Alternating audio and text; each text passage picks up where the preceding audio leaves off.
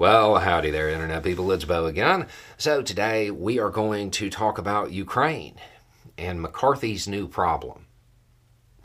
The Speaker of the House has a new issue when it comes to trying to maintain or manage the Republicans in the House. That is the emergence of a lot of pro-Ukraine Republicans. Some that are even more supportive than the Biden administration. It puts him in a very uncomfortable situation because there are a lot of Republicans who would prefer to see Russia win. But you now have some that are becoming more vocal about wanting to support Ukraine. One of the more interesting ones that I saw recently was somebody basically saying that he didn't want to vote for more money for Ukraine unless it was taking the gloves off, basically.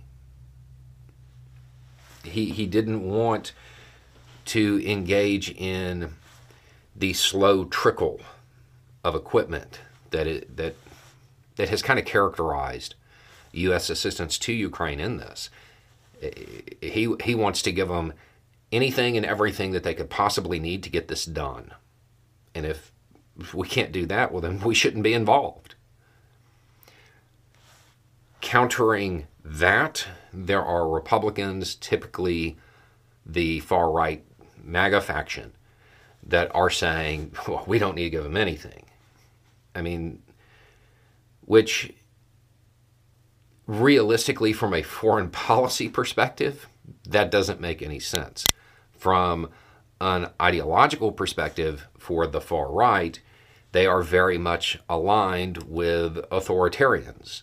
So it explains why they want Putin to win, especially with the amount of political capital they've put into the idea that, super masculine military, all of those music videos that the VDV put out, that's what our military should be. So some might suggest that they are actively attempting to impede a Ukrainian victory, because if Ukraine wins, well, then they look bad. Now, McCarthy is in a situation where he has to try to manage this. He has to bring these sides together on something. Now, the irony in it is that the accommodation reached will probably be pretty close to what the Biden administration has been doing the whole time. The very slow piecemeal delivery of equipment, which, I don't know, maybe he's got like a really good foreign policy team and they understand how Congress works and they've known from the beginning that that's how they could get it approved.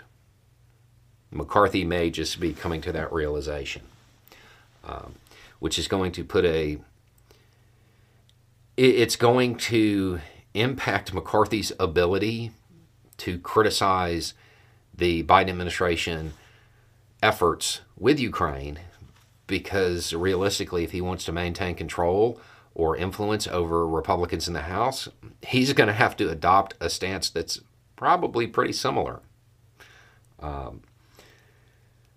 We probably won't see this really heat up and start to play out until, my guess is, after the new year is when it will really start to show itself. You may see little battles before then, but I think after the new year, you're going to see Republicans really try to capitalize on this politically and show their stance.